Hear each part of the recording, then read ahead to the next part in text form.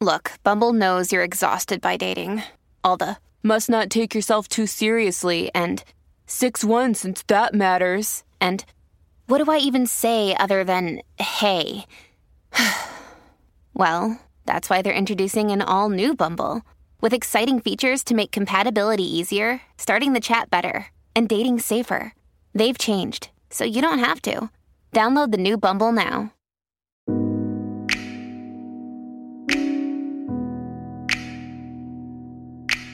When you're driving, speed bumps force you to slow down. Some are big, some are small. Regardless of the size, they can really mess up your car if you go over them too fast. In this go, go, go world, society tends to have a negative view of speed bumps.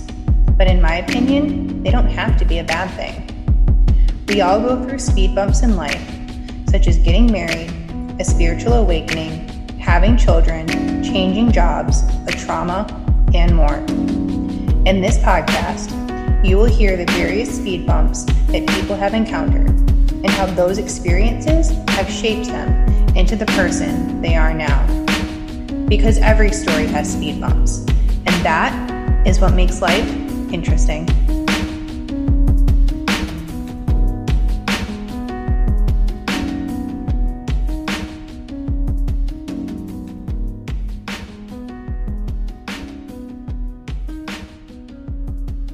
Hey everyone, I wanted to welcome you to another episode of Speed Bumps.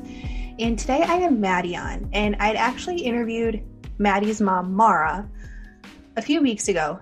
And Mara told the story of Maddy's vaccine injury from the Pfizer vaccine and from her point of view.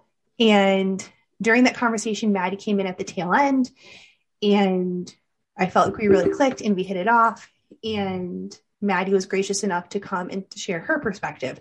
So I thought it'd be really cool to have the mom's perspective, but also Maddy's perspective, because she's the one who lived it. So thank you, Maddy, for coming on. I really appreciate this. Of course. Thank you for having me. Yeah. So you were going to school for what? I still am going to school with a biological sciences degree. So as of right now, I have to take a fifth year due to everything that has happened. So unfortunately, with my health conditions that occurred last year, kind of slowed me down a bit. I guess you could say some speed bumps. Yeah. And I was suffering a bit more with cognitive problems. So I've had to cut down on my classes a bit and kind of spread myself out, but, going with the flow. But yeah, so biological sciences originally was on a pre-med track. And, things have had to change a little bit. I've always been very, very passionate about helping other people and specifically medicine. I think science has always been very, very intriguing for me. Just ever since I was born, I think I was just asking questions like every 2 seconds. Yeah. And I think that's really like translated into what I was passionate about now. And I don't know, I worked alongside a doctor and I worked in a hospital for 2.5 years on different floors, and doing that kind of like helped me realize that medicine was my passion. So studying that at the time. Yeah. Okay. And you're in undergrad or graduate school? I'm in undergrad at Chapman. Yeah. So, and you're in the state of California, right? Mm-hmm. And California is known for some of the strictest policies regarding all vaccinations. If a lot of doctors, even if they tried to write a true medical exemption for someone maybe who had anaphylaxis, if they wrote too many, their doctor or their license would actually be revoked. So I'm assuming the COVID vaccine was required by your school? So for my school, I think in the beginning they were actually trying to require it. And that was like the peak of my situation. So that's kind of when my story went viral. And I had a couple of lawyers actually on my side that were helping with my team, like me, my mom, and kind of like a few faculty members, I think, and other people at Chapman. And just trying to work on, making it more of a choice. And I can't say whether or not that it is what made them change their mind, but I know it could have been a part of it. And so Chapman, instead of forcing it, just highly, highly stressed it. So, of course they're going to try to push it on people still, but instead of requiring it, they made it to where if you had it, you're good. You don't have to really do anything other than like click a button that says I haven't been around anyone with COVID vaccine or COVID-19 in 24 hours before you entered your classroom. If you didn't have it, you had to get tested twice a week at our on-site testing. So kind of tough if you have like scheduling issues, but I mean, if you don't want to get the vaccine, there was still an option for you, which was nice. And now, did you have to, what about boosters? Yeah. Like, so if you got the booster, did you fall in the category of you got it and you just had to click that button, or did you fall in the category of you had to then test twice a week? Yeah. So for the beginning part of entering back into school, so I think my first semester, I counted as vaccinated because they said it was just like the 2 shots. And then, everything came out that 3 is now the new vaccinated. So anyone who didn't get their booster would now had to test. So for me, at least I have to test because even though I had my 2, but I'm not getting my 3rd, I'm considered unvaccinated. That's wild. Yeah. So give me a brief overview. I know I heard it from your mom's point of view, but you got the first shot and I think you had like a little bit, if I recall correctly, you had a little bit of a reaction, but nothing super crazy. And then that second one is really when things started to go downhill. Is that right? Yeah. So my first one, I just got like a little motion sickness, and they always tell you like, you're going to feel a little weird, you feel a little funky maybe, but that's normal. So I went with it. And then the second one, kind of the same thing, but I guess I should have been a little bit more concerned given that I had like 2 days worth of like a 103, 104 fever, which apparently is really, really bad. And I didn't go to the hospital, and I even talked to other people to get advice on whether or not I should go in that moment because I was getting a little nervous. And everyone's like, no, like you get fevers, it's okay, no big deal. And I definitely wish I would have. And like hindsight 2020, my doctor that helped me with treatment even told me that having a fever that high can actually be kind of damaging for your body and your brain. So now I know 104 fever, I need to go to the ER just in case. Yep. So, but yeah, it was pretty crazy. I got really sick in that moment, and then it died down, and then it went from kind of smaller symptoms I didn't think related at all. I had issues in my wrist, thought I was just sleeping funky, and maybe I just injured it, and things just started to go kind of snowball effect from there. I went to a doctor after a while. I'm not a person, like, even though I was someone who wanted to be a doctor, I was not the person that would run to want to go see a doctor unless I like knew I had a reason. Yeah. And once I was like crying myself to sleep over my wrist, I was like, okay, maybe it's time to go. Yeah. Like, I'm like, I can't even hold a pencil. I can't do my finals right now because I can't even hold my pen. It's dropping to the floor, and I'm like crying because I'm on a time limit and I can't hold a pen. Yeah. So I was like, okay, this is the time. So I go, they're like confused because it seems fine. They're almost like trying to find a problem with me because it doesn't make sense. And before they do anything, they're like, let's just do some nerve studies and whatever. And, I mean, one thing I learned through this experience is, getting a doctor's appointment is not the quickest thing, which is really hard when you have something like me where I got worse week by week and it just got continuously worse. So by the time I was able to see someone, I ended up being, numb all the way to my back. And that's where I got kind of in my head about what was going on. My neurologist at the time that saw me for that test told me that I had a way bigger problem on hand and I need to check my brain out. And that's when I totally shut down. My face was like white. And all I could think about is like, oh my gosh, I have cancer, I have a tumor. I went through like, the worst case scenarios. Yeah. Oh yeah. Like when a doctor tells you that, you're like spiraling. Oh yeah. And I was like, I was here for my hand and you're telling me my brain's broken. Like I was like, yeah, totally freaking out. She said something was up with my foot and I was like, I've never even noticed that. So I was like, oh my gosh, totally freaking. Lots of cry sessions in car ride homes from doctor's appointments for sure. And things just kind of continuously got worse. Day by day, like parts of my body were just going more numb and paralyzed, and I just had no understanding of why. And I think that was like the weirdest part is like you're just like waking up with a new problem and you have no explanation and no doctors telling you what's going on with you. And it got to the point where like I was kind of joking around. Like I feel like I'm playing whack-a-mole with my symptoms. Like there's a new thing popping up. I finish one and I get another. And I remember I'd go to my mom in the morning and be like, guess what? Got a new one today. And I would just try to like make light of it, I guess. I always had a backpack packed next to me to my bed with everything I'd need for the ER because I was going to the ER every other night, it felt like. Been there, done that. Yeah, I was getting like new different ER outfits, putting on my matching sweat fits, Oh yeah, just trying to make it. Yeah, make sure you have the chargers for your phone. Make sure you have a book in case, Yep. all those things. Yep. The snacks that you try and like sneak in the water bottles, when they tell you can't eat or drink, like you never know how long you're going to be there.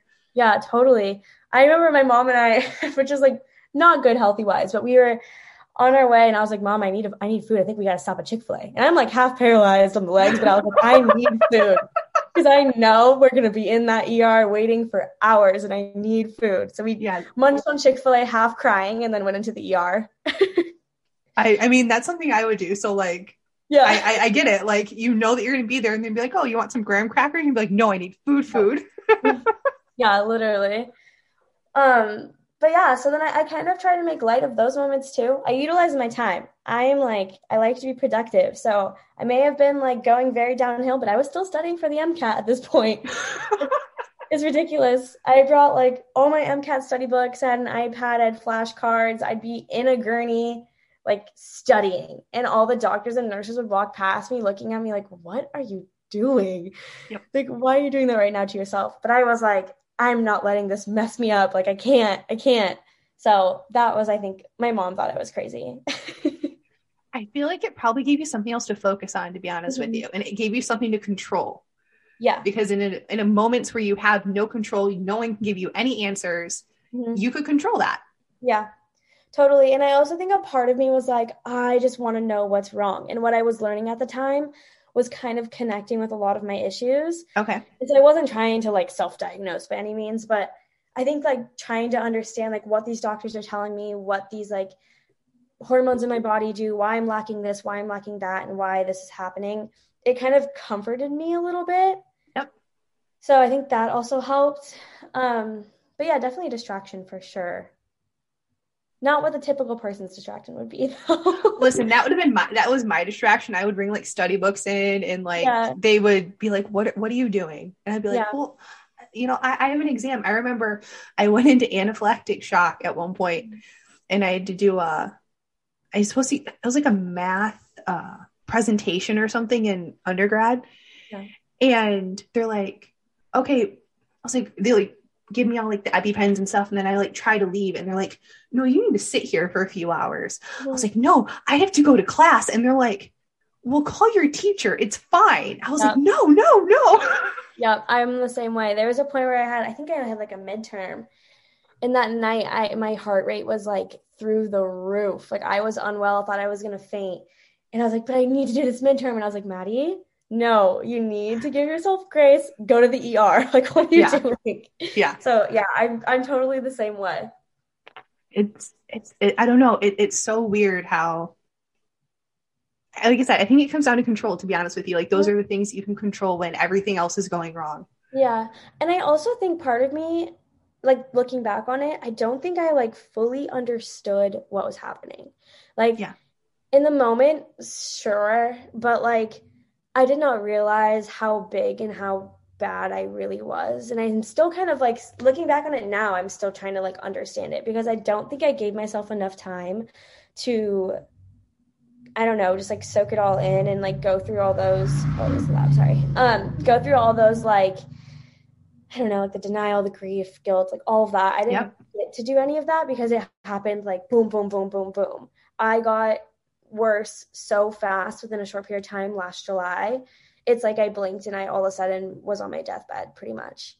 And it was just getting tougher because none of the doctors were being helpful. They were telling me like I just had like stomach problems if I couldn't swallow my food. And I was like not eating and like literally crying tears of death because it hurt so much to drink water, like a sip. They're like, oh, you just have acid reflux issues. So take some Tums and like Advil. Did they tell you it was all in your head at any point? Oh yeah. Oh my gosh. Oh yeah. When it came, oh man, that's like around that time, almost around this time exactly, a year ago, I had done a series of tests, like over 100+ tests for my neurologist. And basically what they told me, which not very comforting to hear from a doctor, but you are a walking mystery.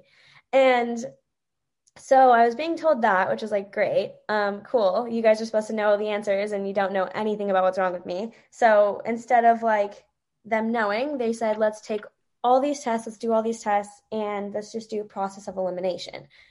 So I pretty much did quite literally every test possible, like even for diseases that are like so rare and from like different parts of like the world.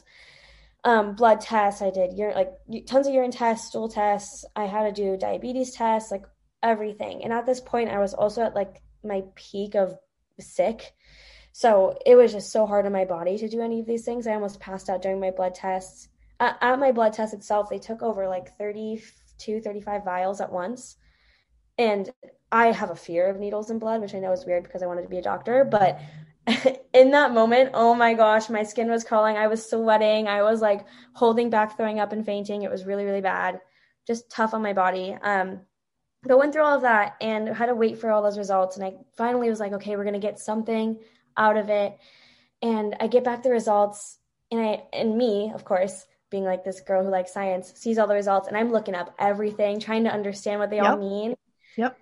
And I was pretty normal, surprisingly. All my labs are pretty normal besides some flags for autoimmune diseases, which I found after I went to an autoimmune doctor, that it's actually kind of common. A lot of people get false negatives, especially for like inflammation, and half my body was inflamed. So it wasn't surprising. And like the rest of me was healthy. So it didn't make any sense for me to have an autoimmune disease. So that was checked out. But everything was fine. And so when I went to my neurologist trying to get these answers, he sat me down. And I think the worst part was that I walked into the office after I've seen him a few times, and he forgot who I was. And he was like, "Who are you?" And I was like, "You couldn't have even like read my chart before you walked into the room." Like for me, I'm sitting there like, you have my whole life in your hands. You're about to tell me what's wrong with me. And he's like, "Who are you again? Why are you here?" And I was like, okay. Like I just took like 17. It's literally my test like results were like 14, 17 pages, like a thick packet. Yeah. And it was his first time reading through them in front of me. And I was like, you've had these results for 2 weeks and you're looking at them like, just like it's like a newspaper for 2 seconds, like real quick, and tossing it, and goes, all right, don't take this the wrong way, but you're just making everything up. Shut up. Like, what? Yeah. He goes, there's nothing wrong in your lab, so I think you have a type of like psychosis and you're making this up. And I sat there, and even his nurse that was working with him, like she also knew he was just in the wrong for that. And we all just sat there in silence. And I was like looking at my mom, looking at the nurse. Like I couldn't, like we had masks on in my mouth, my jaw was like down to the ground. And he continues and he's like, yeah, look at your arms, those bruises. Maybe something's happening at home that you're not telling us about. Are you getting abused? Is your mom abusing you? And my mom and I are sitting there like, oh, who are you to say that, first of all? And I'm like, these bruises are from the ER visits I've had this week. Thank you very much. If you looked at my charts, maybe you'd know that. And he just like didn't seem to give a care in the world. He told me that maybe it was because I had a bad breakup and I have a bad boy problem that I'm not talking about. So I'm just creating these issues for attention. And then once I literally go, first of all, I would never let a boy do that to me. And second of all, I don't even have a boy in my life for that to occur. So you're wrong. And then I was like, I should have to be explaining my boy problems to my neurologist. Yeah, like anyways. Of all the things I should be explaining to you, this is not on the list. No. And then he goes, I figured it out. Med school. And I was like, what? And he goes, you're studying for the MCAT, right? And I go, yeah. He goes, well, that's a lot of stress. And he goes, look at what your body's doing. Clearly, you're not fit to be a doctor. What makes you think you'd ever be able to do this? Look at you now. And what makes you think that you could ever be a doctor like me? And I was so taken back that somebody would say that to me as a doctor. And like, especially because it was at the same hospital that I'd been working at for 2.5 years. And so I'm like, I've put so much time into helping other people. And I'm so passionate about it. And you don't know a single ounce of like anything about me. So like, how dare you put me down when I'm already down? And so I was just silent. I was just like, okay.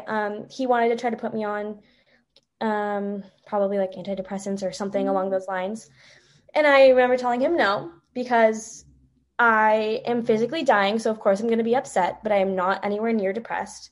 Like, I'm handling the situation better than my mother and I'm the one going through it. So like, I'm totally okay. It's very normal to be upset about what I'm going through, but I'm handling it amazingly. Thank you very much. Goodbye. And the conversation ended. He leaves, and the nurse just goes, "So what do you think about what he had to say?" And I go, "I think it's absolutely BS, because I know myself more than that man knows me. And I know my body, and I know that something's very wrong." And I remember sitting there, and like my legs were still, I wasn't really able to walk, like on and off. And they were still like, I couldn't feel them. I was having like the shuffling feet when I was walking, like a zombie kind of. And I'm like, I'm at a neurologist's office, and he didn't even do a single, like, what's it called when they like hit your bones? The reflex test. Yeah, the reflex test. Yeah. He didn't even do that. He didn't even touch you. He didn't even touch me. So he thinks I'm making it all up, but I'm like, you didn't even test me. That's not something you can make up. Like, it's literally a reflex. It's like, you can't make that up. The rage I have going through me right now. Oh, you should have seen me and my mom after that. I have never been more angry in my life in a car ride, because I was just like, that was supposed to be my holy grail moment, that I had like something figured out. And now I've just been like talked down by a doctor telling me I have boy problems. My mom's abusing me and I shouldn't be a doctor, and none of which helped me with my situation. And it really made me mad, because I know 100% it was an ego thing, and that he wasn't able to figure me out. And rather than him being like, hey, you know what? I have no idea. Let me see if I can refer you to somebody who can help you, or let me refer you to a different doctor. It was, you have problems in your head. Yeah. And unfortunately, that is really, really common. Doctors, a lot of them, they can't, they don't know the phrase, I don't know. It's like they're incapable of saying that. Yeah. And so they call you a hypochondriac. They tell you it's all in your head, the acid reflux, I've heard all of those things. Yeah. Do you want some antidepressants? Do you want some pain meds? Here's some, I Motrin 800, like throwing stuff at me like candy. I could go into any office and be like, my arm, back, whatever hurts. And they would be like, okay, what pills do you want? Yeah. And I could get anything. Mm-hmm. I could get anything. Yeah. And when I started refusing them, it confused them so much. That's exactly. I was about to say that. When she was like, oh, like, how do you think about that conversation or whatever? I was like, BS, blah, blah, blah. And he was like, I want you to run these tests. I want you to take these vitamins, and then we can see your levels and we'll do more tests, and like doing stuff more about my mental health than like anything else, because apparently I was crazy. And I literally was like, I'm never coming back to this office. So don't waste your time on prescribing me anything, because I'm not going to take anything. Like, I don't need your bandages. I need help, like genuine care and help. So I'm not going to find it here, and I'll find it somewhere else. Well, and compassion. Yeah. Yeah. And the girl was like, you know what? I agree. And as he walked out of the room, she's like, I think you need to find a different doctor. She's like, don't give up. Keep pushing. She's like, you're not the first person to walk into this office with the same exact issues. And so that was like the first time that I was like, okay, there's clearly other people that are going through this, and I need to figure out what the heck's going on. And we leave. And I think that was like, oh, was it the time? Oh no, there's a different time. Yeah. We leave, and just upset at the world, life, everything. And that was when I was like really, really, really bad. Nothing was getting better. The only time I felt better was when they hooked me up to this like insane painkiller for a second, just so that I could at least swallow half of a sip of water when I was in the ER. But that was about it. Came home, and I pretty much told everybody that I was done. I had no more like fight in me, just because I don't want to tear up. Just because like it got so upsetting, because the hospital and the ER and these doctors are supposed to go, like, you're supposed to be able to go there when something's wrong, and you're supposed to feel like you'll get help. And for me, it was like, I'm getting worse when I go. Mm-hmm. And at that point, it's like, well, what am I supposed to do? Because they're telling me, come back in when you get worse. And one, if I get worse, I'm literally going to be dead. And two, there's nothing you guys can do for me anyways, because you told me you've done everything you can do and you don't understand what's wrong with me. Right. So I'm like stuck in a hard place. And that's just like, I'm not the only person. There's thousands of other people who are DMing me that feel the exact same way. And you're just stuck. Yeah. And that's where I was for the longest time. And that's when my mom posted my story on Instagram, and then someone reached out to me with like help, told me her story a little bit and like how Dr. Galili helped her get back to normal. She's like, was like me with the strength issues and like couldn't walk, all that stuff. And now she's like running and weightlifting. And I was like, oh my gosh, please give me his like phone number, anything, please. Oh my gosh. And he jumped to helping me like within 2 seconds. And I had so much like blind faith in this man. I had no idea who he was. And I was like, please, like, if you can tell me you can help me, I'll take it, because I'm got nothing left. I have nothing to lose at this point. Yep. I get that. So we go up, and he ended up actually supposed to be on vacation for that week for his birthday. And he came into the office just for me. So it was just me, my mom, him, and his office manager. And he sat me down, we talked, and he was like, you're not the only one going through this. I've seen this. He's like, and I'm going to help. I'm going to fix you. Like, we're going to do this, you and me. And I like bawling Oh, yeah. my eyes out. Oh, yeah. Oh, 100%. And I'm like, I still at this point didn't know if he actually could, but I was like, okay, like, I literally thought he was like Jesus in my eyes, because I haven't had positivity from a doctor once. Or answers. Any answers, nothing. And so, he was like, do you trust me? Like, are you ready to just do this? Because we're going to have to hit it full force in order for us to like make sure you can get better before you're too far like into the process to get you back. And I literally was like, Dr. G, do whatever you got to do. Like, I got full trust in you. And we started, doing our treatments. And within the first treatment, I was like halfway through it and able to close my fist. And I'm like bawling my eyes out about closing my hand. And that was like a huge moment for me, because I hadn't been able to do it for 5 months. But like looking back on it, I'm like, oh my gosh, I really cried about closing my hand, something I can do all the time now. But like at that point, it was the biggest deal in my whole life. Yeah. It's like those little things that you take for granted that you don't realize how big they are. And then they're taken away and you realize how big they are. And so you celebrate those little things. Yeah, it was definitely a very emotional day. And then, we just continued those, and I kept getting better and better. And I was able to help other people find him and help them get on the road to recovery too. And things have been going on the up since then, which is really great. I think now I'm still kind of just dealing with like the cognitive stuff, which I told you about. That kind of goes in phases. And better now, but of recent, I was kind of going through, I was like kind of like mental health issues with it. And I think it was like me finally catching up with the denial and the grief and like all of that. Because it was like a year later, and now I'm like, how was I like that a year ago? And now I'm able to live my life normally. And it's just kind of like freaky how fast it all flashed by, I guess. But yeah, it's kind of where I'm at right now.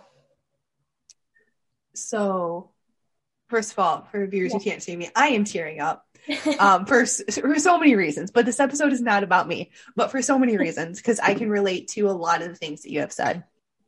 But one question that's been bugging me is, you said you wanted to be a doctor. Mm-hmm. How has this experience changed how you view medicine? And do you still want to be a traditional doctor? Yeah. So, I can't be a doctor, unfortunately. Why? All the med schools require the vaccine right now, and they won't accept an exemption for it. So can't, that's also why I had to quit my hospital job. So I had to give up, I was in a program at a hospital, and I had to give up running the mother-baby unit, which I was very passionate about doing. And I wasn't able to finish kind of my experience there just because they mandated it in the hospital as well. So not my choice to quit, which kind of sucks, because, when you have your mind set on something for so long, it's really hard to like change so drastically. And I've been putting so much time into school and studying and like working with doctors and doing stuff out of school for it that it's tough. But when I was going through this process, I think one thing that people didn't understand, and they were almost getting mad at me for, was that I wasn't upset per se, like at vaccines, and wasn't upset at doctors. I was upset at my doctors, but like, I know that there's good ones out there, and like Dr. G is an example of that. And I, of course, never really understood the other side of medicine, like functional medicine and natural medicine, like I do now. And I have a really high respect for it, because why aren't we utilizing something that's natural and good Absolutely. for our bodies? Yep. But I also think that there are pluses like from Western medicine. And I think going through both sides and from like working in the hospitals, from literally being the person helping the patients to me being in that same ER and being the patient and having my own friends care for me and be my like medical scribes, I physically was able to see both sides of it. And with that, I learned how important it is to really listen. And I think even outside of like a doctor career field, it's really, really important just to listen to people and to just be open-minded, because you don't know everything, you don't understand everything, and that's okay. And that's how we learn and grow. And so many people were like, you're lying, and then blah, blah, blah. And I'm like, you know what? That's okay if you feel that way. You know, do what you got to do. But you're not the person going through it, and you're honestly genuinely never going to understand it until you or someone you know go through it. And I'm not going to sit here and try to force you to understand it. It's up to you for your interpretation. Absolutely.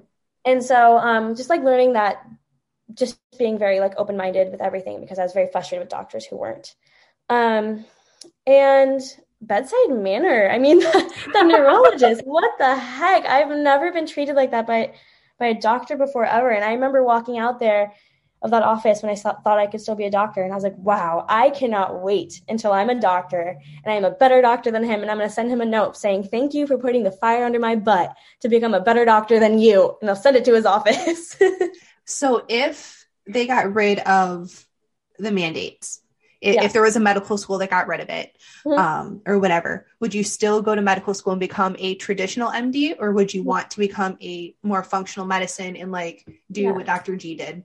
Yeah. So, I think it's hard for me to answer that right now, just because like, I would love to be able to change people's lives the way that Dr. G did. Like, he is insane, angel sent from above.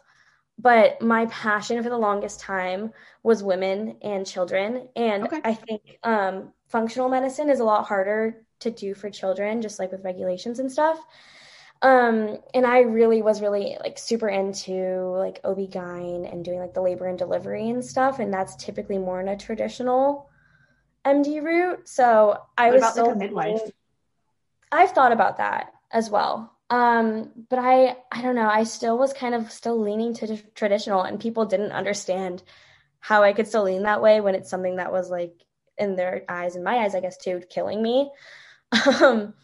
But again, there's good and bad in both. And a part of me wishes that there was a way that we can just mesh the two. Absolutely. I wish there was ways that a doctor could be knowledgeable in both and help you find the answers and which one is like the safest and best for you, because I think some things are a lot easier to heal sometimes traditional medicine way, in other ways easier with functional. And if we just had someone that kind of could, you know, point us in the right direction with those, I think that'd be really, really nice. So like an ideal magical world, it'd be cool to be like a doctor that could do both. But you know, we don't live in a world like that. So no, but you could, I truly hope that these mandates will be removed soon. Yeah. And so that you can be that doctor that, you know, that you didn't have. There's this quote, you know, it's like, be the adult you wish you had as a kid, or be the role model you wish you had as a kid. And for the people who don't understand, I'm guessing here, but I'm guessing if you wanted to be a neurologist and then you had this experience, you might not want to continue being a neurologist in the Western medicine sense because of what happened. But what you went through had nothing to do with OB-GYN, mother, baby, like that. And so for you, that section or that view isn't tarnished, I guess. And so for me, that makes total sense, you know, that you still, that's the route you want to go. And there's nothing wrong with that. I mean, people can go through horrible shit and still have respect for it. Yeah. And I think, exactly. You said, take the words out of my mouth pretty much. But, I still think that if the vaccine mandates were taken away, realistically, I wouldn't be able to still, just because at this point I'm already taking an extra year. It takes another year to get into school, like med school, the whole process. And then it's another 4 years of school and then another 4 to 6 for residency. And at that point, Yeah. I'm going to be like mid-30s, late 30s. And I think I've like finally kind of accepted that it's just not my route right now anymore.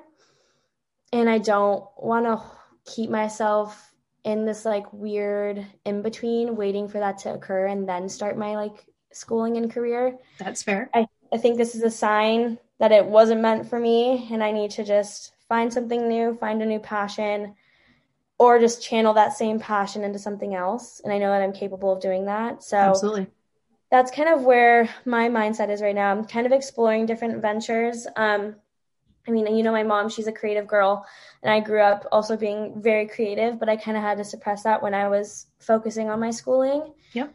So I'm letting myself kind of venture into that a little bit. I'm doing like marketing internships and like trying out little things. So I have everything possible to play my cards with, and then I can kind of figure it out from there when opportunities come up. I love it. I love it. Yeah, I can understand how people, so I often see both sides of an issue. I can understand how some people are like, what do you mean you don't think all vaccines are bad? Or, you know, things like that. And then I can also see how you're like, well, I had X amount up until now and I was totally fine. Yeah. You know what I mean? And so I understand that point of view. And I think for a lot of people, it's this black or white issue. Mm-hmm. And they want a label. They want to be put in a box. And when you don't fit nicely in this little box that they created for you, they can get very angry. Yeah. Oh, yeah. Oh, yeah. I was getting death threats up the wazoo on my Instagram because I wasn't fitting into their box. They're like, doesn't make sense. You should hate it. And I'm like, I don't though. And the thing is too, is that I hate that people were trying to categorize me as anti-vax because of my situation. And I was like, first of all, those words have never come out of my mouth. Second of all, I chose to get it because I was working in a hospital and I wanted to be an extra helping hand on a COVID unit. So, you know, as someone who's working on a COVID unit on her own free will, like not forced to do it, not forced to get the vaccine, it was a choice.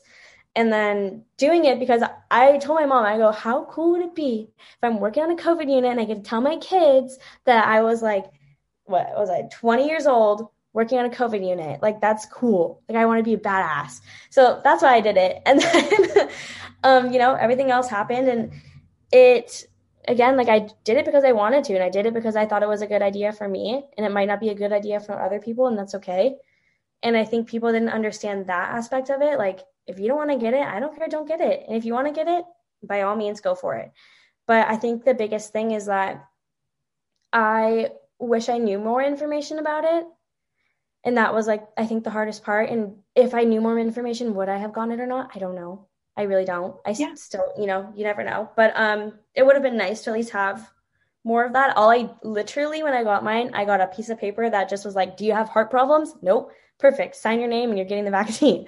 So they didn't do any pre-screening. They didn't do anything.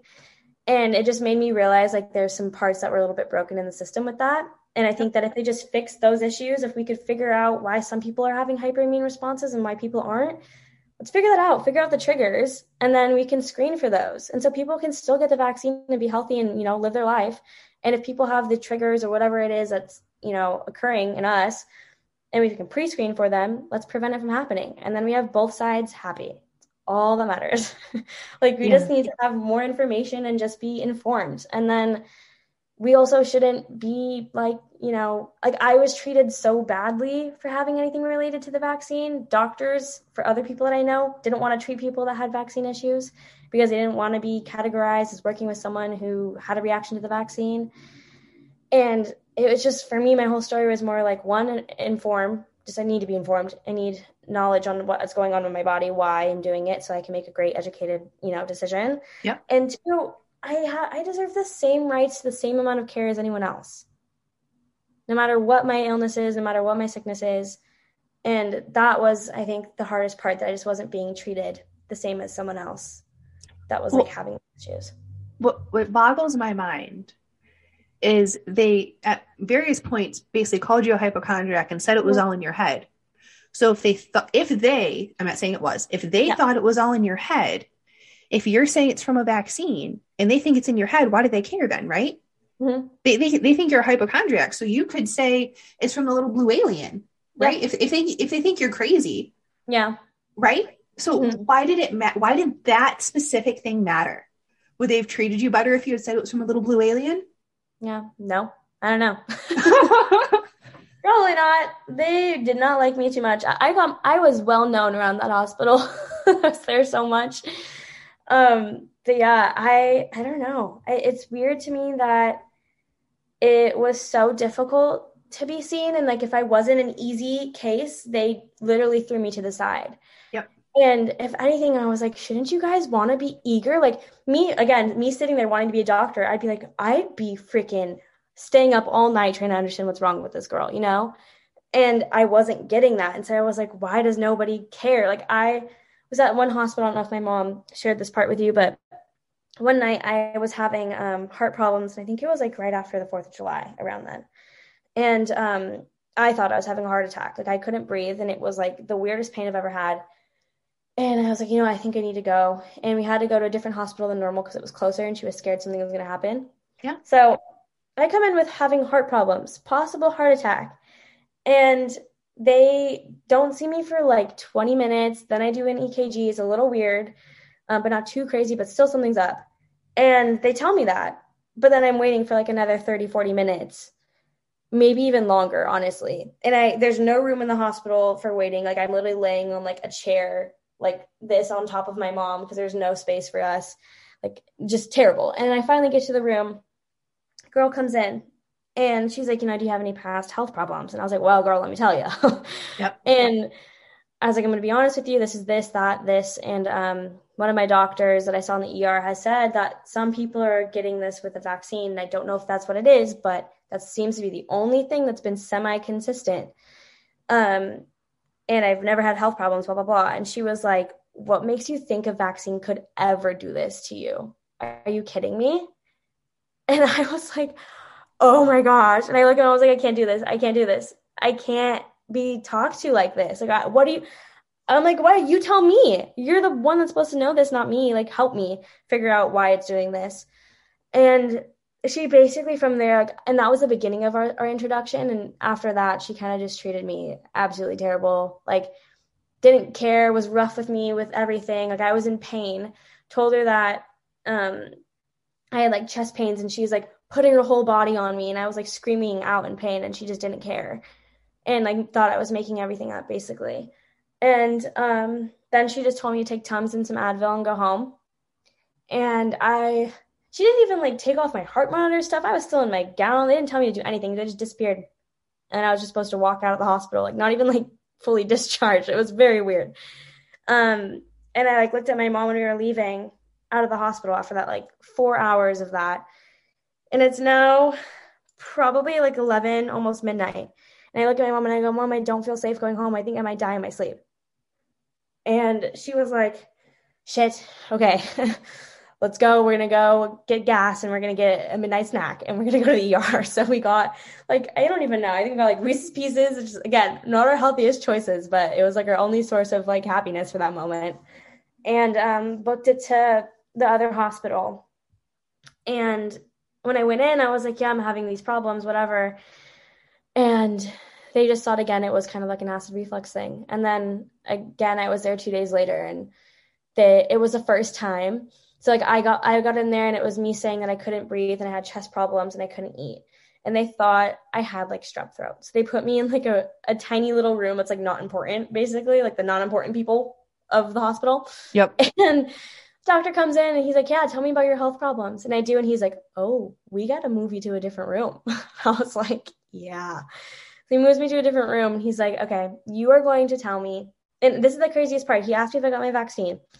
And I said, yes, blah, blah, blah. And he goes, we're moving you to a different room. And I go, okay. As we're walking there, he goes, you're going to tell me every single thing that's happened down to the hangnail from the moment you got your vaccine. And I looked at my mom, and I was like, holy shit. I think this is like him connecting it to that. And it was like a holy shit moment. And he sat there and listened for like 2 hours, and he wasn't really able to do a whole lot for me, but for him to sit there and like keep checking in on me and hearing about my story was like at least comforting to know that he believed me. And he was like, I wish there was something I can do for you, but I'm an ER doctor. I don't have the specialties of all these different things that you need me for. But he's like, but I hear you. You're not alone. This is happening. And like, it's very real. And you need to push and like keep pushing until you can figure it out.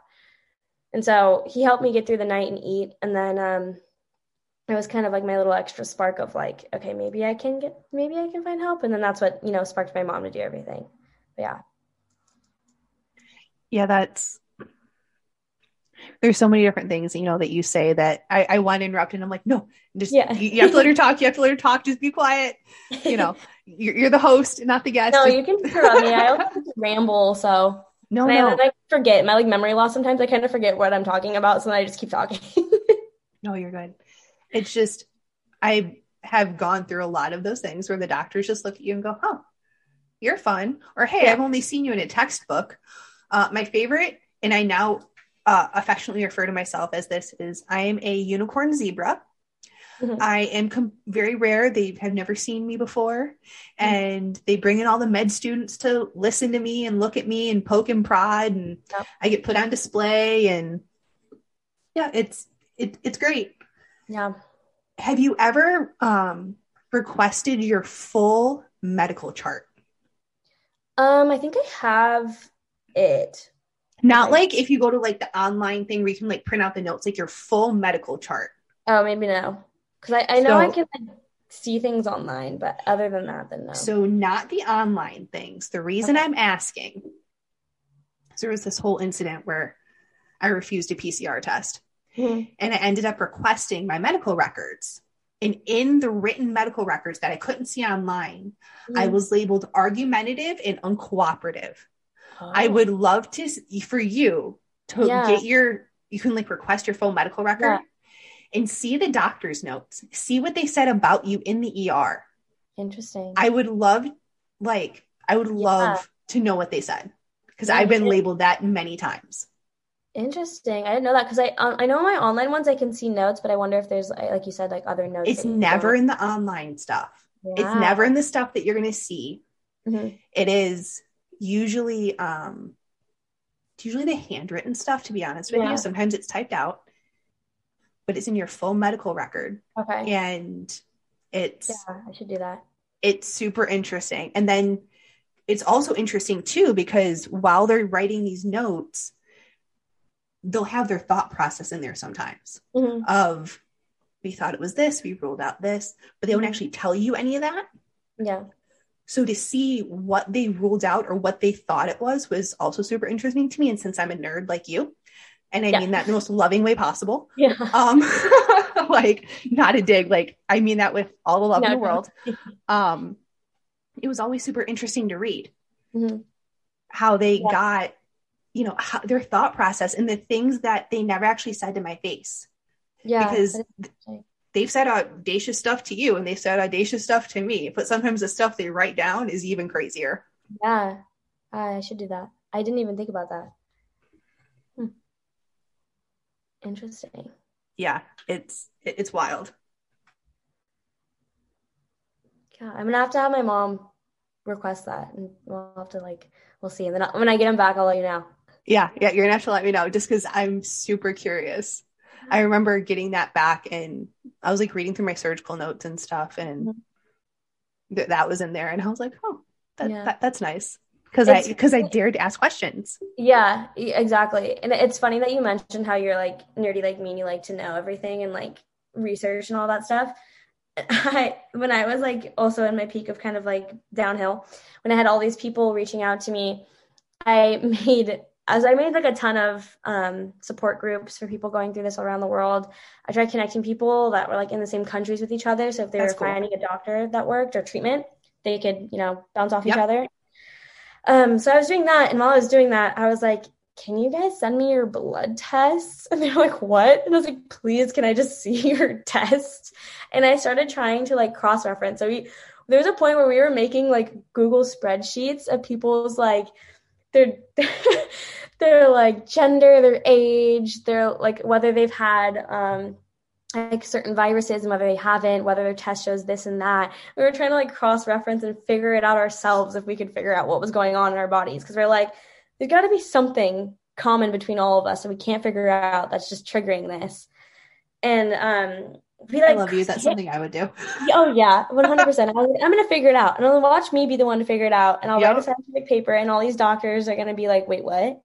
Yep. So maybe I should hop back into doing that, because I feel like I was at one point making progress. And then I just like got really bad to where I started having memory loss and I wasn't able to read correctly. So I had to take a break. So I wonder, we're going to get a little nerdy here for the listeners and just roll with it. Yeah. I wonder if it's either a specific gene that you guys have or an epigenetic marker where something is turned on a gene or off. Yeah. And that's what's causing everything, because the traditional lab, but I also know like traditional lab tests don't measure necessarily what's in your cells. It measures what's in your blood. And so there's certain things like your iron levels that are actually, a blood test doesn't really tell you much about your iron levels. It's because your iron is stored in your tissues. Yeah. So there's all these different things that maybe, let's say your iron level was supposed to be 100 and you're like, yeah, it's 98. It's fine. And I'm making up numbers here, people. But in reality, in your muscle, it was really high or really low. And you just weren't getting the most accurate measurement of those things. Mm-hmm. So I wonder, like, all of those different things, because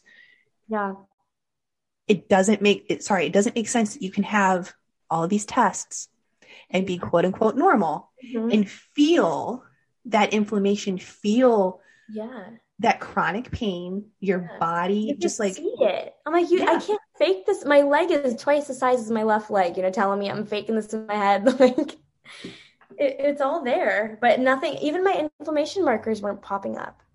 Like nothing was popping up. And I was like, but I can see it. Like, what do you mean? Yeah. But I totally agree with you. And I also was looking into seeing if there was like viruses that we all had when we were younger or something that could trigger some sort of response as well, or like something turning on and off. But it's just hard to see everyone's, because I wasn't able to get everyone's information on all the stuff. So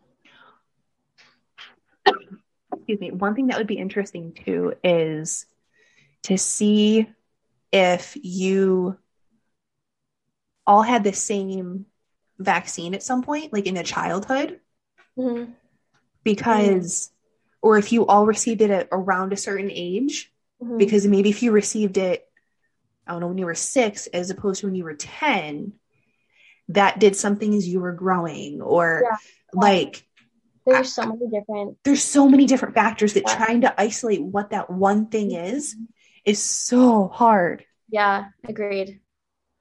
Yeah, but I would love to be the one to figure it out.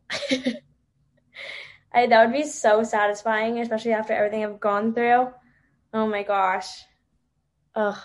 Maybe one day. Yeah, I mean, I worked in labs for years. I got away from it for many reasons. Yeah. But I love the pure science. Not the science with the dollar sign that like they make you repeat stuff just to get the answers that they want. Cause I had to do that. Yep. But the pure science that you're doing, like trying to figure out what this is. Why did this happen to me? Why is this happening to thousands of other people? Yeah. Yeah. And that's the thing, is it's happening to so many people and people don't understand that. And it's like, there's so many people that finally know that it's connected, or they finally kind of put those connections together. But there's so many people who are also probably like still don't know that connection, like there's maybe people who haven't seen my story, haven't seen other people's stories to make that connection. They just think they're having some weird freak anxiety problems, like their doctor's telling them, but it's vaccine related. And so there's there's way more people than we know out there that are going through this, which tears me apart because I don't know. It's like nothing I can do about it right now. And I wish I could, because if it's anything like what I went through, I don't wish that upon my worst enemy, Yeah. Yep. It's terrible. Yeah. There'd be different times I've had various bouts of chronic pain that were completely unexplainable, or, different things that I've gone through. And I used to wish, I would be like, if this doctor could feel what I'm feeling for just 2 minutes, maybe they would be motivated to help me. Maybe they'd want to tell me, maybe they'd understand. Maybe I'm not describing this well enough. And like for the longest time, I was blaming it on me. Like maybe if I just said it a little bit differently, or maybe I used a different tone or a different word. Like, and if I tried to, because I did what you did of, you learned all those things. You learned the medical terms. Mm-hmm. I remember telling one doctor using the medical terms correctly what something was. And they're like, they get kind of taken back. They're like, wait. Well, I was told that I just looked it up on WebMD and I was making it all up and I couldn't have known what those words were. Of course. Right. So. Classic. Yeah. And I was like, but no, like, yeah. No, I was doing the same thing. I remember, because again, this is my peak MCAT vibe. So I was like, I'm going to soak in everything that's happening to me because I'll use it as a learning experience as well. Yep. And I was coming in, like, asking them questions. They're like, well, I'm going to run this test. I'm like, but why? Because this is fine and that's fine. And that's coming back normal. So why are you doing that? What is this going to tell me? And I'm like questioning them on everything. And they're like, what the heck, kid? You know? Yep. Yeah. But I'm like, if I didn't ask you these questions, you wouldn't be doing it. Or if I wasn't asking about Lyme disease, or if I wasn't asking about all these possible other things, you wouldn't have tested me for them, you know? Oh, yeah. And so it's like they just wanted to, like, bandage me and leave me to the streets and figure it out, rather than me sitting there like, no, you're gonna make me do these tests and you're gonna figure out what's wrong with me. And they were taken back by how I was acting. Because there's one point where I switched from being very passive, because I will say I was in the beginning pretty passive. My mom had to be like, Maddie, no, you're in pain. Tell them you're in pain. And because they're like, oh, like, you know, how's the pain level? I'm like, it's not great. But like, that's just how I am. Like, I'm like a funny gal. So I'm not going to be like, oh, I'm in so much pain. And my mom was like, no, Maddie, be honest. I was like, fine. Okay. And I did. And then I started like hitting them all these questions and they're like, whoa. And it helped a bit, but not enough. But yeah. I was the same way though, but I wasn't told that I was looking it up. And that's upsetting that a doctor would do that to you as well. I don't know why they think that's okay to treat people like that. I'm willing to bet money that somewhere in your chart, at least once, you're labeled either uncooperative, argumentative, like something along those lines. I'm willing to bet money on that. Like, I'm willing to bet money. Probably. My mom too. They're probably like the mom with her as well. Oh yeah. If your mom spoke up, especially since you were over 18, right? Mm-hmm. You were over 18. Yeah. So you, especially during COVID, they probably weren't allowing a lot of advocates, chaperones, parents, whatever, spouses in. Mm-hmm. And I guarantee there's probably notes about your mom. Oh my like. God. Yeah. The final time we were in the ER when I was doing unwell with my eating and my esophagus and like my chest and all that, he was like, yeah, I think it's, the acid reflux or something along those lines. My mom goes, you know what? Bullshit. I was like, oh my God, Mom. And she's like, no, Maddie, I'm just calling it how it is. She's like, I know it's not that. It's bullshit. She's like, you're going to figure it out. You're going to tell me what's wrong. This is not it. And she's like, I'm not leaving until we actually like get a real answer. And at that time I was like, Mom, you're being mean to these doctors. But, if she didn't do that, I wouldn't have been treated better. That's when they were like, okay, let's figure it out a little bit more. And that's when he was like, it's probably not that. And I can help you for your right now moments, but I can't help fix your problems. And she started kind of doing that more and more, kind of like mama bearing, as she would call it. Yeah. So I'm sure the doctors loved that. Oh yeah. Like there's notes so when I was 11, I broke my left arm going up the stairs. And because I have the radio club hand and stuff, that you couldn't just set it as like you would your arm or my right arm, like, because it's curved and like it's a whole thing. Yeah. So have you ever had a cast? Mm-hmm. No. But I've helped people. Okay. So you know how they put like that cloth thing on it for your arm, right? So he starts cutting a hole for my thumb, and I don't know where my mom was at this point, but I was like, what are you doing? He goes, I'm cutting a hole for your thumb. I said, I don't have one. So you can back away from me right now. Cause if you don't recognize that, you're not casting me. Yeah. And I'm 11. And he's like, well, I have to. And I said, no, you don't. I was a very defiant child. But I was like, if you don't recognize I have a thumb, you're not casting me. Yeah. And so she begged them to call my orthopedist in Maryland. We were in Michigan. Yeah. And they refused, to the point that they were going to call CPS, Child Protective Services, on my mother because she didn't want them to treat me until they called my doctor. That was her only request. In those notes, I later requested them as an adult. Notes about my mother are in there. Oh, no way. Oh, yeah, there's definitely got to be ones to my mom. Not that she did anything wrong. She was exactly what I needed. And yeah. 100%. She was the mama bear I didn't know I needed in those moments. She mama bared hard. But I mean, if she didn't do that, I genuinely don't think I'd be here today. So yeah, it's moms are great, and being able to stand to a doctor, they tend not to like you when you do that. Some of them will respect you a little bit more, and some of them will just go along with it just to please you, to shut you up. So yeah, true. But now so when did you get the shot, the second one?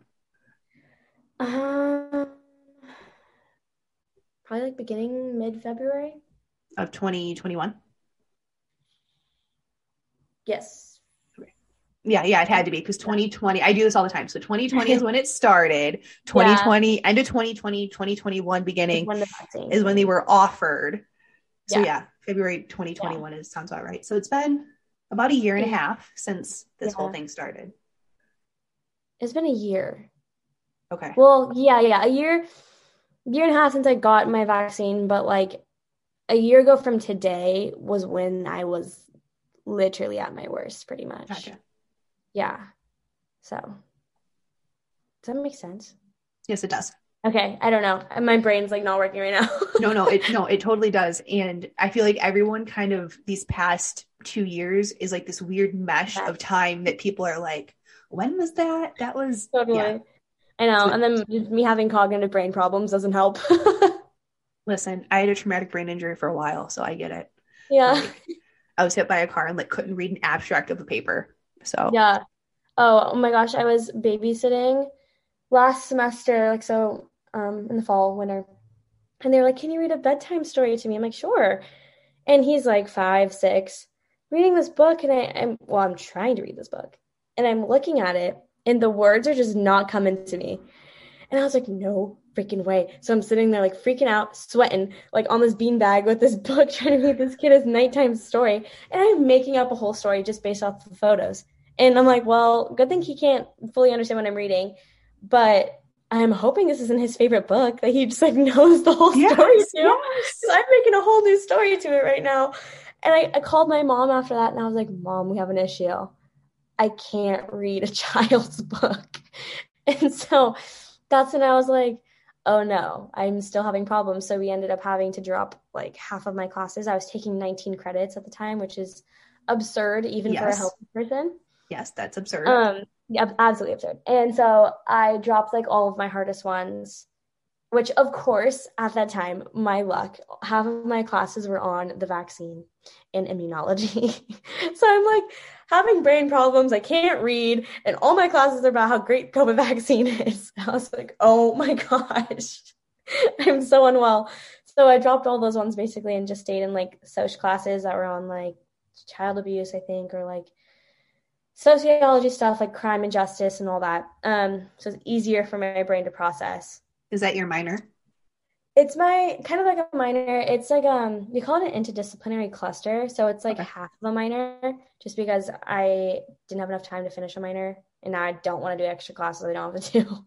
No, but it's I originally went in for social services because when I was planning on going into the med field, I was either going to work with kids or women.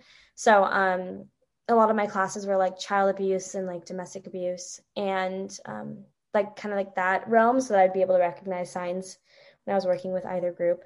But now it's kind of more crime-based, just for fun, because it was what I was interested in before med school. I was interested in forensics. So I've always been a science girl. I love it. We're kindred spirits. Yeah, I used to geek out on bones and house and things like that. And I know there are various points in my life that I'm why can't I just find a Dr. House? Yeah. Oh, yeah. I know. I was obsessed with all that stuff, and I still am. I just don't think it was like the right career field for me, but I still geek Yep. out on it. And like Oh yeah. my favorite things ever are like murder crime documentaries and like all that kind of stuff. So Yes. I still indulge in all of that, but not for career path for me at least. Oh yeah, no, so I love like Criminal Minds and things like that, but I don't ever want to pursue that type of career. Yeah. Yeah. I don't know what was in me. Like I wanted to do it so, so badly. And then I just like read into it more. And I was like, maybe it's not what I want to do. I don't really want to be around all those things. Yeah. Yeah. Maybe it's not the best career choice for me. Yeah. Like I want to be a little bit more happy, maybe. Yeah. Yeah. Yeah. I remember I wanted to, when I first started undergrad, I was like, I'm going to be a genetic counselor, and because I loved mine. Yeah. And then I like interned with him over a summer, and I was like, I cannot give parents bad news every day. Yeah. Nope. I'm like, and so I kept my degree, but I changed like what I wanted to do with it. Cause I was like, I can't give people bad news every day. Like that'd be really hard. Like kudos to the people who do that in whatever career field. Yeah, agreed. I wanted to go into law for a while, and then I was like, I don't think I can deal with people's problems. I think I'm gonna I'm an empath too, so I'm like, I think I'm gonna take on all your issues myself, and I don't have it in me to be able to do that for two people. Yep. So I ex-nayed that idea, and then went. I've always had a passion to help people in some weird way, so hopefully I can still do it with whatever else have going on. We'll see. I don't know. And I'm still, yeah, thank you. And I feel like I still am doing it, and like kind of just going back to whatever. Sorry, I'm like jumping around. You're good. But again, like one thing that people never understood when they were like, why aren't you mad about hospital, vaccine, whatever? I feel like I was supposed to go down this path. And I think I may have said that when I jumped on when my mom was on with you. But like, I don't believe in a higher spirit, really. I don't really believe in any of that stuff, but like, kudos to you if you do. But I just know someone, somehow put me in the place that I am and put me in the situation that I am, and I'm not angry about it. And people did not understand that. They didn't understand how I had no anger. I was told I was faking it because I was smiling. I was laughing about it. I was making jokes on TikTok. I was, trying to enjoy my life when I had good days, bad days, whatever. And it's simply because, everything happens for a reason. And I think that was my like aha moment.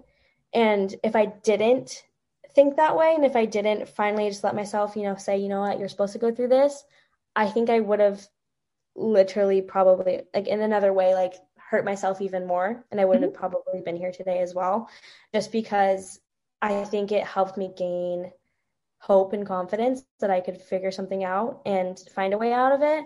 And so I channeled a lot of my, my time and my little tiny bit of energy towards helping other people. And I think that's what freaked my mom out at first, because the second my story went viral, I was getting flooded with like thousands of DMs. And I still was like half paralyzed, tremoring in the hands, like all those issues. But I was sitting there on DMs, like telling people like, you got this, we got it, girl. Like, don't worry, we're going to be fine. And I'm still, sending all these things to people. And at my peak of like, I'm not doing well, but I'm telling everyone they're going to do great. And I'm like trying to be the positive light they needed, because I'm having people in my DMs saying that their family members aren't even there for them because they don't believe them. And, I was like, if I can just be the tiny bit of motivation you need to push yourself, I'm going to be that for you, because I have my mom and I know she's doing it for other people. And I'm going to try to spread it for you guys too, because I felt very alone for the longest time. And once I found all these other people, I realized I wasn't. And I was like, I need you to realize that you aren't. Yep. You aren't alone, because I was 2 seconds away from being like, I'm done, I'm giving up. Yep. And if I would have like fully let myself like feel that, I honestly, again, I don't think I'd be here today. Yeah. And down the road, I had people reach out to me telling them how I changed their life, how I talked them out of committing suicide, that's a hard one. Sorry. No, I'm tearing up too. I have goosebumps. You're good. You're good. Yeah. Just like so many people saying that they wouldn't be here mentally, like physically without me, because they were, thinking that they were alone. They were about to, end their life because they couldn't do it anymore. And they thought there was no hope. Yeah. And I was their hope. And to know that I was able to do that for someone else even if I'm not able to be there physically, even if I can't give them the help, the treatment that they need, or the answers that they want, if I can at least give them that bit of hope and like motivation, then that's what I know I'm here for. Yep. And it gives me a sense of like, you did it, you went through all your shit, you went through the hardest parts, and you did it for a reason. And all my doors that were closed, like med school, whatever else it may be, were closed for a reason, and new ones were opened up. Sorry. No, don't. Do not apologize. Do not apologize. But yeah, like just new ones opened up for me that were meant to be. And it took me a little bit to kind of like fully get that and understand that. And I'll give the credit to this one lady in my neurologist's like office. She the first time I walked in, after I was told I needed to get my brain checked, she was out there checking out, and I checked out at the same time as her, and I'm bawling my eyes out because he told me I could have MS and all these other problems. Yeah. And I'm bawling my eyes out. She has no idea why. And she's like this cute little grandma. And she's like, oh, honey, like, you're going to be okay. And I like couldn't look at her without bawling my eyes out. And I'm just like sniffling, crying, disgusting. I have like a ball cap on, like hiding my face. And she's like, can I grab your hands? I'm like, yeah. I don't know. I was like, sure. And she's like, I don't know if you're religious or not, but she's like, I'm going to pray for you. And she prays for me, and she says all these amazing things. And the thing that stuck with me at the end, which is what I kind of just said to you, is that, you know, God, for whatever doors you're closing, make sure you're opening up bigger and better ones for her. And I took that with me all throughout this process.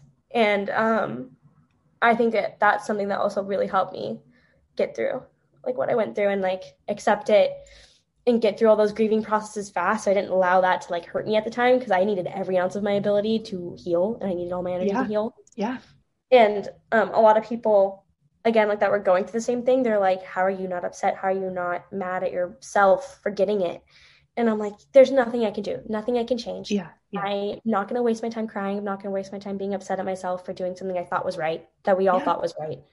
So use that energy you have to be positive. Use that energy to soak up your good days. That's the only way you're going to be able to heal, because really it's like time. And so that's kind of like how I made my way through that, pushed myself through it, and stayed positive through it all, and kind of like found my purpose through it, I guess. Yeah. That gave me goosebumps. And I'm crying over here, and you're crying, and please don't ever apologize for crying. And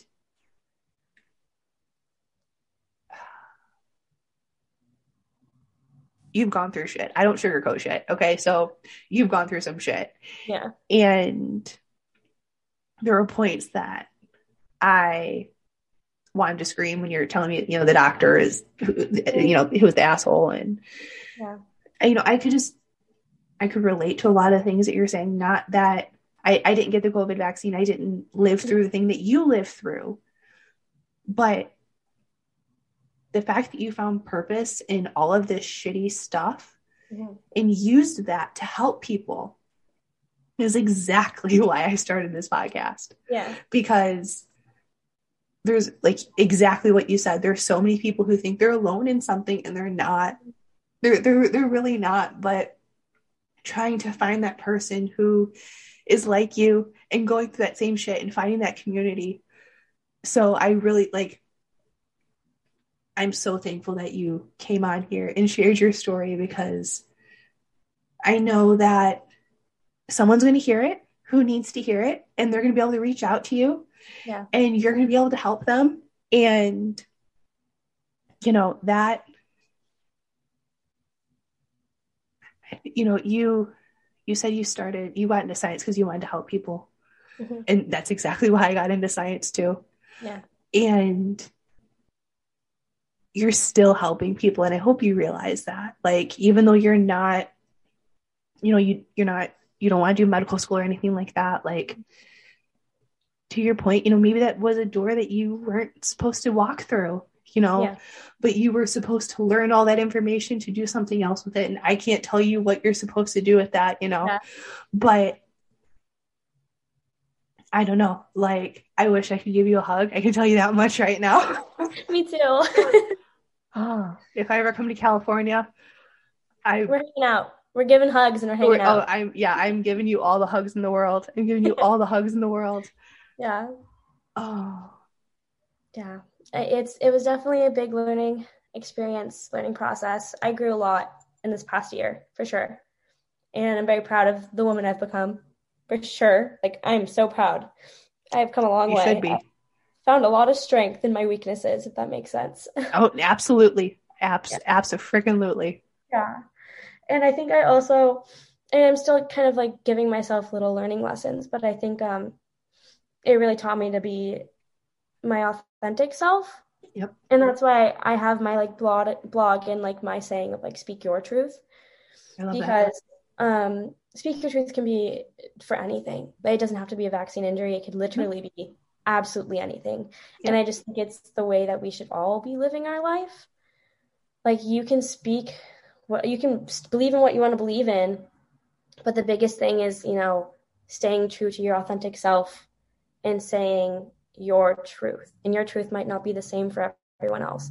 Your story, your experience, everything might not be the same, and that's okay. And you just got to stay true to yourself.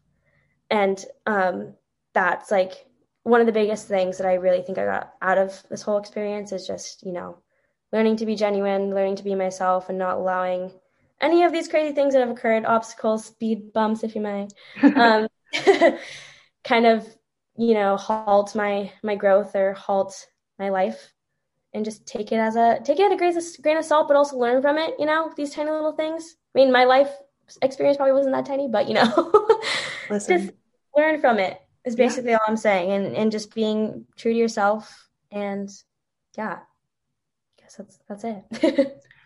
I don't think we could end this on a better note, to be honest with you, because there was definitely speed bumps along this conversation. There's happy, there's sad, there's cry. Like, we've gone through all of it, and I love it. I absolutely love it. And I want to thank you again so much for coming on here and sharing your perspective, and just truly, truly grateful. Of course. And I'm going to put it in the show notes, but if someone wants to reach out to you, can they, and what is the best way for them to do that? Yeah. I'd probably say Instagram DM is the best way. If for some reason someone doesn't have that, or they have like a longer story, if they want to send me other like information, I also have my email in my Instagram. So I always check my email every day as well. So they can reach me there if they need as well. Perfect. Yeah. Thank you so much, Maddy. I love you. You're a light.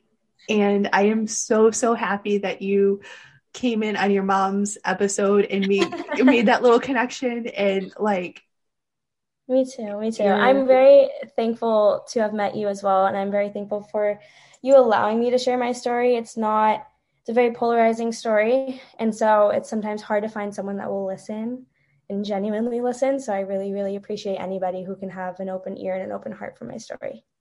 Yeah, absolutely. I don't judge anyone that comes on here now, in the future, past, whatever.